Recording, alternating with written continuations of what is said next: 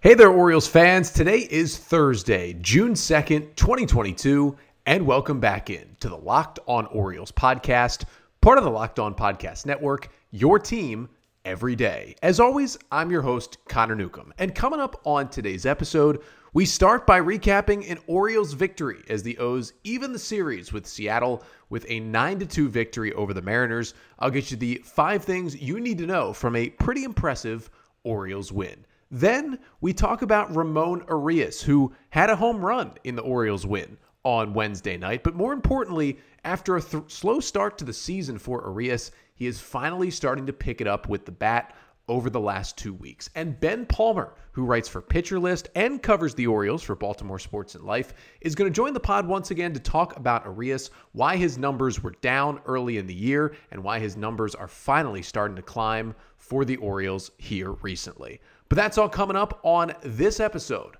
of the Locked On Orioles podcast. You are Locked On Orioles, your daily Baltimore Orioles podcast. Part of the Locked On Podcast Network, your team every day. So let's start today with an Orioles victory. O's win it 9-2 over the Mariners at Camden Yards on Wednesday night, evening the 3-game set at 1 game apiece. And I'm going to get you the 5 things you need to know from the O's 9-2 victory that brought them to 22-30 on the season. And the first thing you need to know is that, well, the ball was flying out of the yard at Camden Yards on Wednesday night. Now, listen, there was one home run hit by the Seattle Mariners, J.P. Crawford with a solo shot in the 4th inning, but it was the Orioles who did most of the long balls. 4 home runs for the O's on the night, including 3 in the 6th inning. It was the Orioles' first 3-home run inning since they did it in the 3rd inning back in September of 2020 against the Atlanta Braves. But this one, well, the balls were crushed. Ryan Mountcastle hit a solo home run. Then Ramon Urias hit a solo home run. And then a little later in the inning, it was Trey Mancini who hit a 2-run home run to put a 5 spot on the board and basically break it open. It went from 4-2 to 9-2 in that inning. And it was pretty nice for Trey, who in his last at-bat in the 5th inning had hit a ball off the very top of the new giant wall in left field, which would have been a home run in every other ballpark and would have been a home run last year at Camden Yards, but hit it off the very top of the wall. It was 411 feet, 106.4 miles per hour off the bat, a 920 expected batting average, ended in a double. Luckily, Austin Hayes singled him home. But he got his revenge, hitting a 2-run shot out into the bullpen his next at-bat. And the Orioles gave him a little silent treatment when he came back into the dugout, which was fun to see. But those were the 3 home runs. The 4th one got it started. A Rougned Odor 3-run bomb in the 2nd inning to open the scoring off of Mariners starter Robbie Ray, and he crushed that thing into right field, 381 feet, 104 off the bat for Odor. And that's what they did. Pretty impressive 6th inning. Urias and Mountcastle each hit it over 105 miles per hour off the bat. Urias 409 over the big wall and left. Mountcastle 426 in terms of feet and distance traveled over the wall in left. Fun to see the ball fly out of the yard. Second thing you need to know in this one, sticking with the offense, although he didn't go yard in this one, big bounce back game for Cedric Mullins, who went 2 for 5 with a double, a single, an RBI, and 3 hard hit balls on the day for the Orioles. And it was a tough matchup for him with a really good lefty in Robbie Ray on the mound. But Mullins did get 1 hit against Ray and then had an RBI double later in the game once Ray had left. But the swings looked good. Again, 3 hard hit balls for Mullins in this one, who has been struggling just a little bit, but seems like, at least one to turn it around. And that double he hit to right field was scorched, 108 off the bat on his double. He certainly hit the ball hard in this one. And for Mullins, hopefully this can turn into more good things moving forward, and we can see the stats get a little closer to what they were in 2021. Third thing you need to know from this one is that switching things to the mound, Kyle Bradish, although he didn't get deep into the game, certainly bounced back for the Orioles in this one. After back-to-back rough starts for Bradish, he goes 4 2/3 in this one, allowing 2 runs on 6 hits, struck out 6, walked 2, and did give up that solo homer to J.P. Crawford. in the fourth inning. But he throws 80 pitches, lowers his ERA to 6.82 on the season, and only 6 hard-hit balls against Bradish in this one. And really, his command was certainly a little erratic early. He only walked 2 batters, but he got behind a lot of guys. But he got 10 whiffs on 36 swings on those 80 pitches. 4 of them came from the slider. What's new? But the pitch that really, really impressed me, didn't throw it much at all, but when he did, it was nasty, was that changeup. Listen, he was heavy on the fastball, heavier than we've seen him. 47 fastballs, 59% fastballs, then 19 sliders, 9 curveballs, and he threw only 5 changeups on the day, but those 5 changeups were absolutely nasty. He threw one of the 5 changeups for a ball, and the other 4 changeups were pretty good. 2 of them were taken for called strikes, and 2 of them were completely nasty 91-mile-per-hour changeups that were swung and missed at by lefties running down and away out of the zone. And again, it's his least used pitch, only threw 5 of them out of 80 pitches tonight. But I really liked what I saw from that pitch, and hopefully he can use that moving forward. The other thing that was nice for Bradish, the velo was up across the board. His average on the velo, 94.7 on the year. On his fastball, he averaged 96.1 miles per hour on the fastball, maxed out at 98.4 miles an hour with the 4-seamer tonight. All good signs for Bradish. You would have liked him to get further into the game, only goes 4 2/3, but much better than what has happened the last couple of starts, and he seems to be back on track for the Orioles. Fourth thing you need to know in this one for the Birds is that, ho-hum, here comes the Oriole bullpen doing what the Oriole bullpen does. After Bradish leaves, 4 2/3 on the day, just a casual 4 1/3 scoreless innings of baseball for the Orioles relievers. Cionel Perez really got the one and only high-pressure out, it seemed like, for the Oriole bullpen. Came in a 3-2 game with runners on first and second and 2 outs in the 5th when Bradish left, and got a little pop-up to end the inning off the bat of J.P. Crawford. Came back out, put up a 0 in the 6th. They turned it over to Felix Bautista, who did walk a batter. The command was not great, but he got a big double play to get himself out of a jam in the inning. And then came Keegan Akin, who really kind of struggled a bit for the first time all season when he pitched Saturday in Boston. Came back for the first time since then. Easy money for Akin. 6 up, 6 down. Now, it wasn't a high-leverage spot. It was 9-2 in the 8th when Akin entered, but 6 up, 6 down with a strikeout, just 18 pitches to close out the 9-2 win for Keegan Akin, who just continued to do what he's done all season, throw a whole lot of strikes and throw the fastball for strikes, throw good sliders.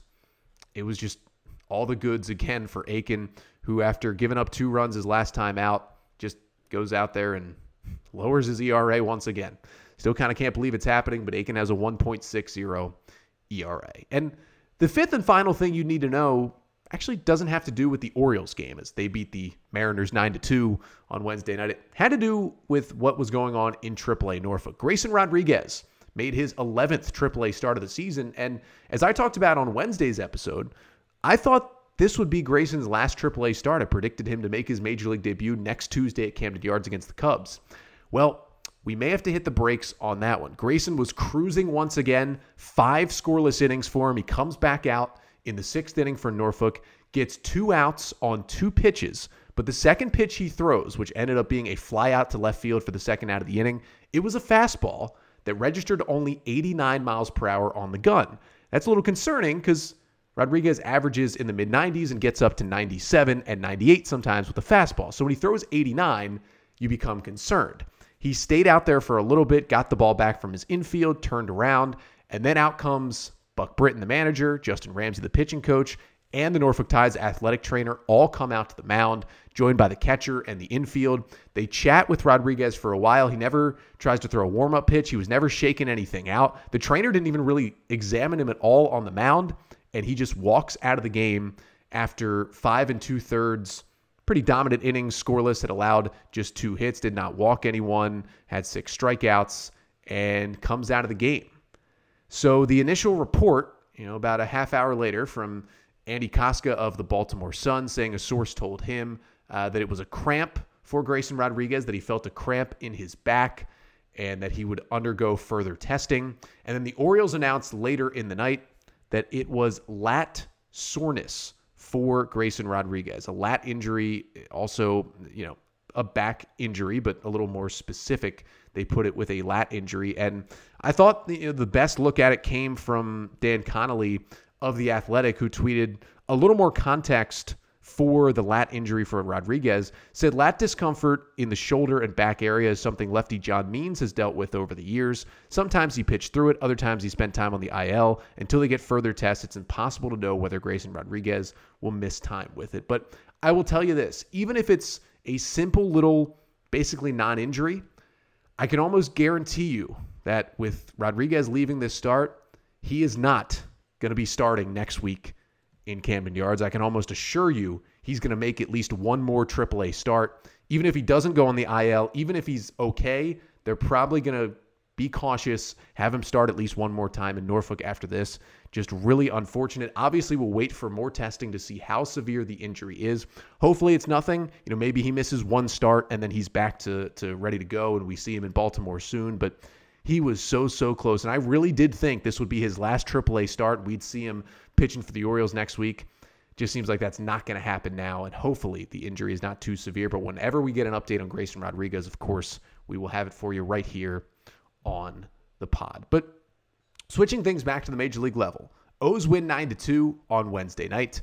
And Ramon Urias hit another home run. His second in 3 games, gave Urias his only hit of the night. He also struck out twice, 1 for 4 with the solo homer, but he did have 2 hard hit balls. He crushed that home run to left field off of Sergio Romo, and his offensive stats continue to creep up and up after kind of a slow start to the season. And coming up after the break, Ben Palmer is going to join us, who's been on this pod a few times before, an Orioles fan who writes for Pitcher List, covers fantasy baseball over there, but also now writes for Baltimore Sports and Life, covering all things Orioles. And Ben's going to join us to talk about what led to Ramon Urias' slow start this year, why his expected stats were much better than his actual stats, and what has changed for Urias over the last 2 weeks that has helped him break out of this slump, and what we could expect from Ramon Urias going forward in this 2022 season. So that's all coming up with Ben Palmer coming up right after this. But first, got to tell you about rockauto.com, which is the best place for all the parts your car could ever need. Because with all the parts that any car would need, all the makes and models, it's seemingly now impossible for a local chain auto parts store to stock all the parts you need. So why would you endure often pointless or seemingly intimidating questioning? Why would you go into an auto parts store, have somebody big time just tell you that they're smarter than you, that they know more than you? Instead, you have a computer, you have a phone, and you have access to rockauto.com, where you can save time and money. So why choose to spend 30, 50, even 100% more for the same parts from a chain store or a car dealership? RockAuto.com is a family business, been serving do-it-yourselfers for over 20 years, and their prices are reliably low for every customer. And the best part for me, I don't know anything about cars, but their website makes it so easy to find what I need, I feel like I do know something. So go to rockauto.com right now and see all the parts available for your car or truck. And write Locked On Orioles in their How Did You Hear About Us box, so they know that we sent you. Amazing selection, reliably low prices, all the parts your car will ever need. RockAuto.com. All right, so we welcome Ben Palmer back into the podcast, who covers fantasy baseball over at Pitcher List. He's been on this pod a few times before and also is now doing some writing covering the Orioles, his favorite team, over at Baltimore Sports and Life. And Ben, first of all, welcome back into the pod. Thank you so much for having me back. It's always fun to be here. Yeah, we had a little technical difficulties getting this interview finally started, but here we are. As we had to switch platforms a couple of times, but we made it happen. And speaking of some issues getting started, that was Ramon Urias so far this year. After a really, really good 2021, not as good as that transition, but a really, really good 2021 that showed that I think everybody in Birdland thought, the infield has a lot of questions, but the one answer we know is that Ramon Urias is going to be playing one of these positions. And then he started off really, really slow to the season. You wrote about kind of why he started slow, even though some of the underlying numbers were okay. Kind of what was that big reason why he was barely treading above water, above 200 for most of the early part of the season? Yeah, I mean, even now he's still hitting just like 232, even with some of his recent success. But the thing that kind of started it, every now and then I like to go through the some of the leaderboards on StatCast, especially like, looking at who's hitting the ball really hard. And Urias was near the top of the pack in hard hit rate, which StatCast defines as percentage of balls hit at least 95 miles an hour. Even like right now, he has the 20th highest hard hit rate in all of baseball. He has a higher hard hit rate than Bryce Harper and Manny Machado and a lot of guys, Marcelo Zuna, Rowdy Tellez, guys who hit the ball really, really hard. Urias has a higher hard hit rate than them. So I was looking into it and I'm like, why is he hitting the ball so well, so hard and playing so poorly? I mean, is it all bad luck? What's going on? Because it's not, crazy to say when you hit the ball hard, generally good things happen. And I was looking into it and I found out that he was crushing the ball. It's just he was crushing the ball directly into the ground. He had so at the time I wrote this article about a week ago. So at the time I wrote it, of the 31 balls at the time that Urias had hit with an exit velocity of at least 100 miles an hour. So this isn't, this is hard hit rate is at least 95. These are the ones that are really hard, at least 100. Over half, 58%, had a launch angle of 10 degrees or lower, which is classified by MLB as a ground ball. And just under a quarter had a launch angle of 0 degrees or lower. So I mean directly into the ground. So you can hit the ball super, super hard all you want. If it's going right into the ground, it's not really going to be a hit often. You'll get some of those hot ground balls that'll go through the infield. But if you want to be hitting the ball, if you want to get a lot of hits, you got to hit it hard and also give it some loft, or else it's just going to be a ground ball out.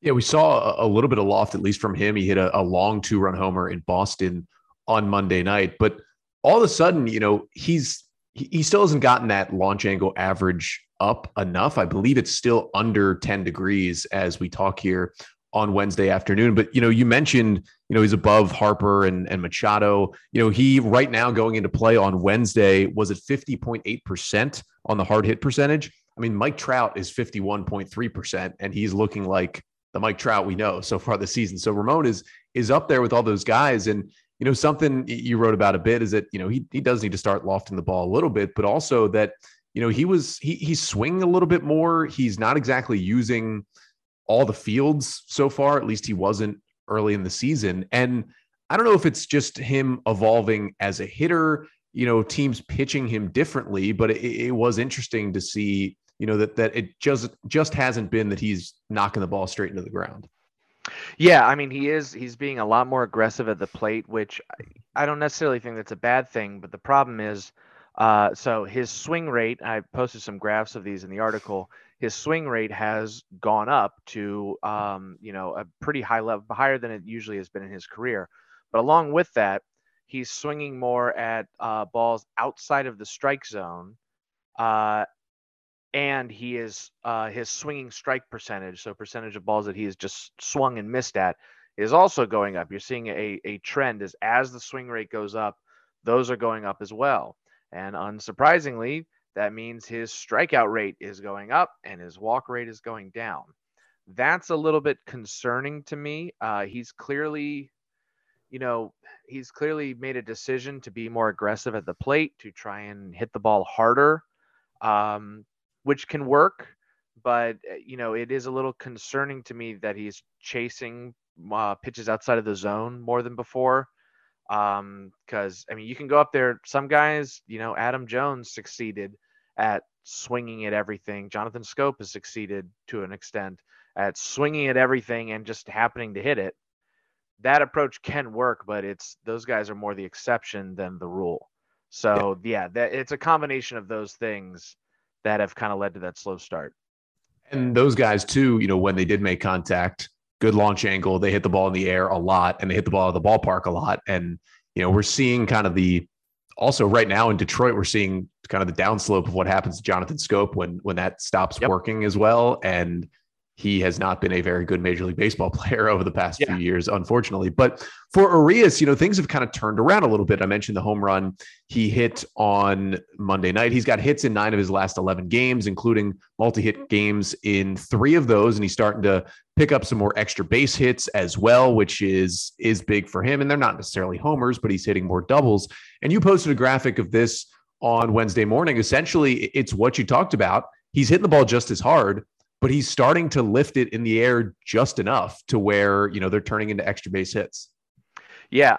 Over the past 2 weeks, he is slashing 298, 353, 511, which is phenomenal. That's that's great across the board, and something that has happened. So coming into 2 weeks ago, his launch angle from the start of the season up until 2 weeks ago was about 7.1 degrees. Over the past 2 weeks, that's gone up to 13.1 degrees of an average launch angle. So that's a pretty noticeable jump. Whether he keeps that up or not, we'll see, but I'm really hopeful he will, because if he can raise that launch angle, if he is still hitting the ball at a 50% hard hit rate clip and he brings up his launch angle to 13 to 15 degrees on average, I'm not saying he's going to be hitting a ton of home runs. He'll definitely hit more, but raising that launch angle and hitting the ball that hard, he's going to have a lot more hits and probably a lot more doubles if he's hitting it that far to the wall, especially if he, in Camden Yards, if he's pulling the ball to the new wall, there's going to be plenty of room. He's not the fastest guy in the world, but he's also not slow. So there's going to be plenty of room for him to get doubles and stuff. So that's what I think has been helping a lot the past couple weeks. I hope it's still the same. The strikeout rate is still kind of the same. Walk rate's still kind of the same. Plate discipline hasn't really changed at all. So that's still a little bit concerning. But the fact that he's bringing up his launch angle while still hitting the ball really hard is really encouraging. So we'll get back to talking Ramon Urias with Ben Palmer in just a second. But first, got to tell you about BlueNile.com, because whether you're ready to pop the question or you're celebrating a milestone moment, you can find jewelry as unique as her with the modern convenience of online shopping at BlueNile.com. Blue Nile has simple online tools that let you choose the diamond shape, size, and clarity, as well as setting style.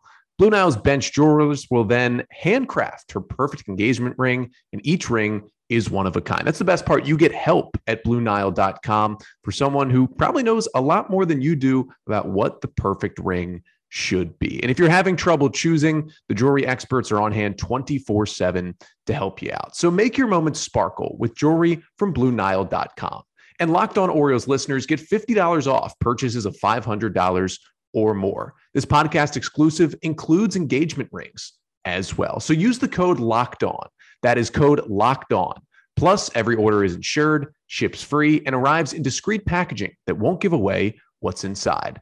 Shop stress-free and find your forever peace at BlueNile.com today.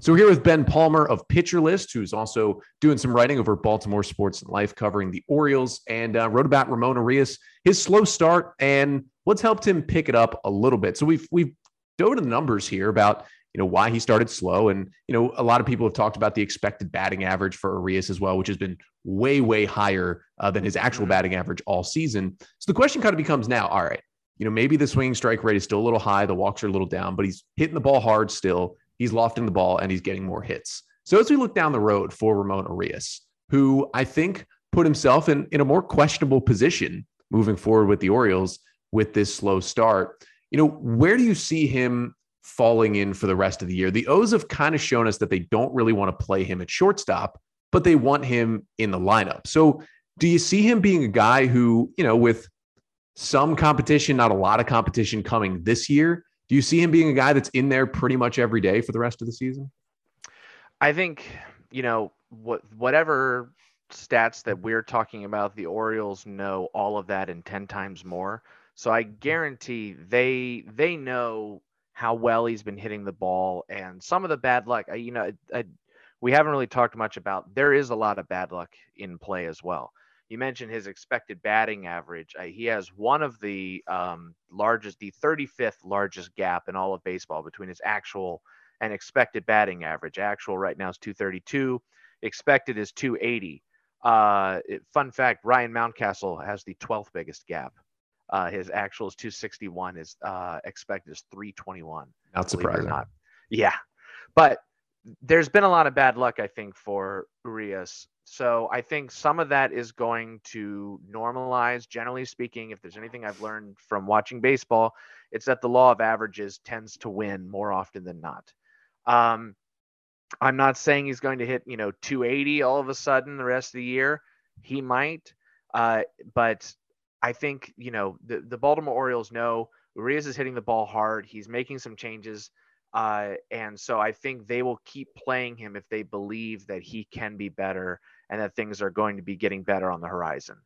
So yeah. I think he's going to still be out there, and his defense, it's not amazing, but it's not bad.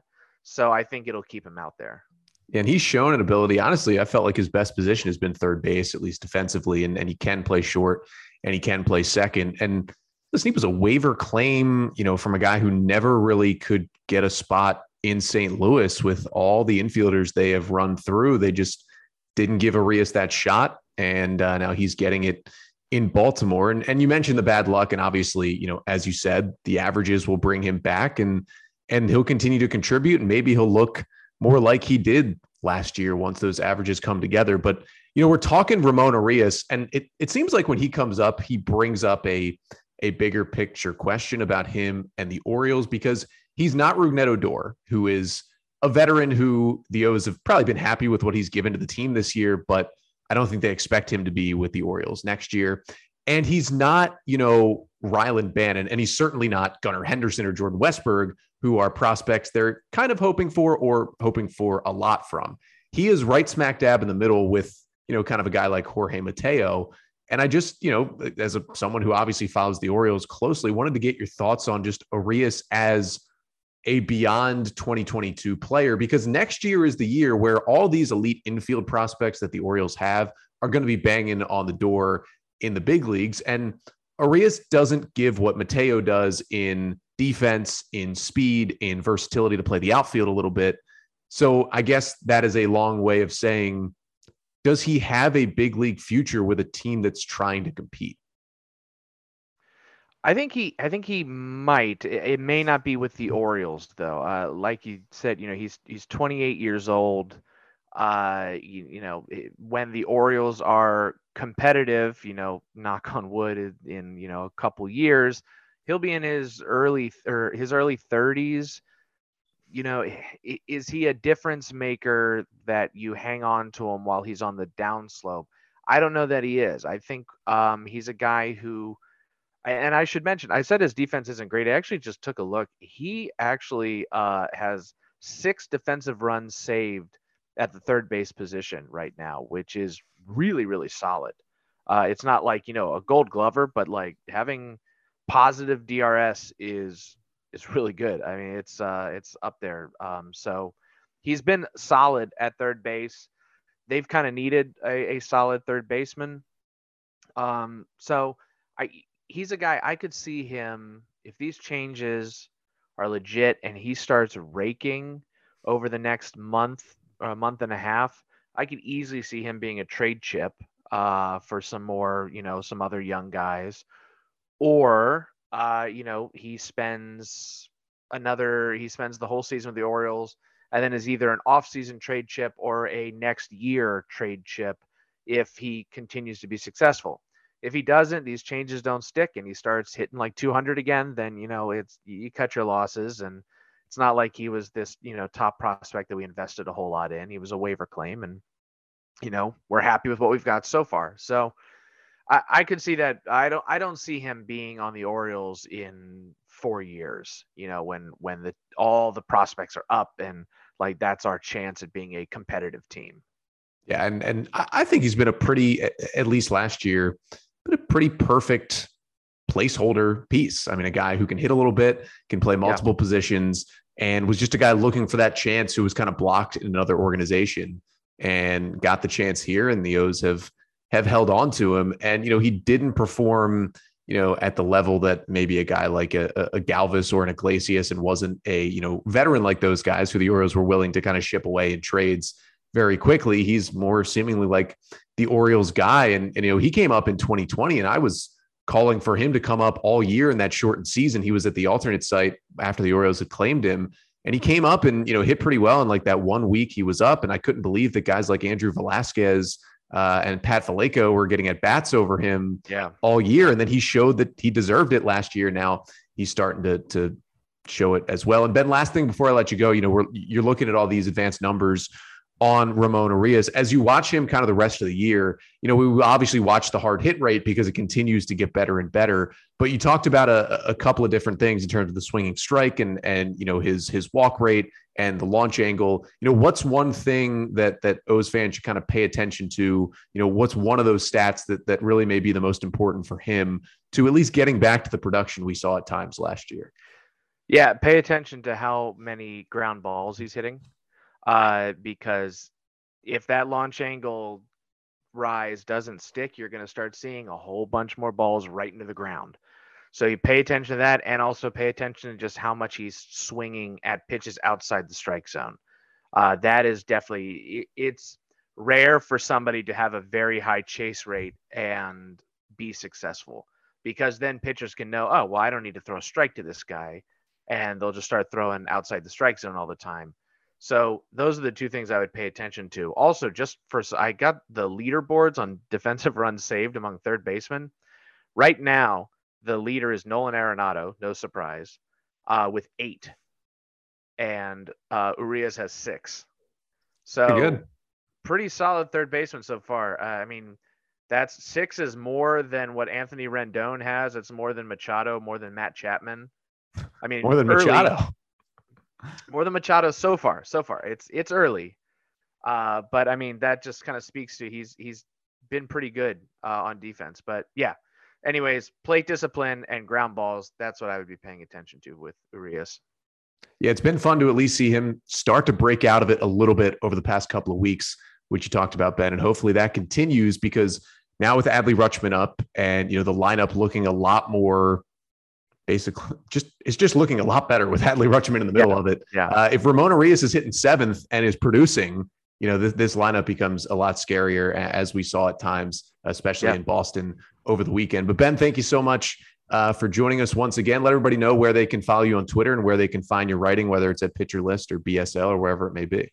Yeah, absolutely. Thank you so much for having me. I'm on Twitter at Ben J. Palmer. And yeah, I'm writing for Pitcher List, doing lots of fantasy writing and other, non-fantasy writing over there. I do a lot of, big research pieces and stuff over there too, every now and then. And yeah, I've been doing some Orioles coverage for Baltimore Sports and Life, BaltimoreSportsAndLife.com.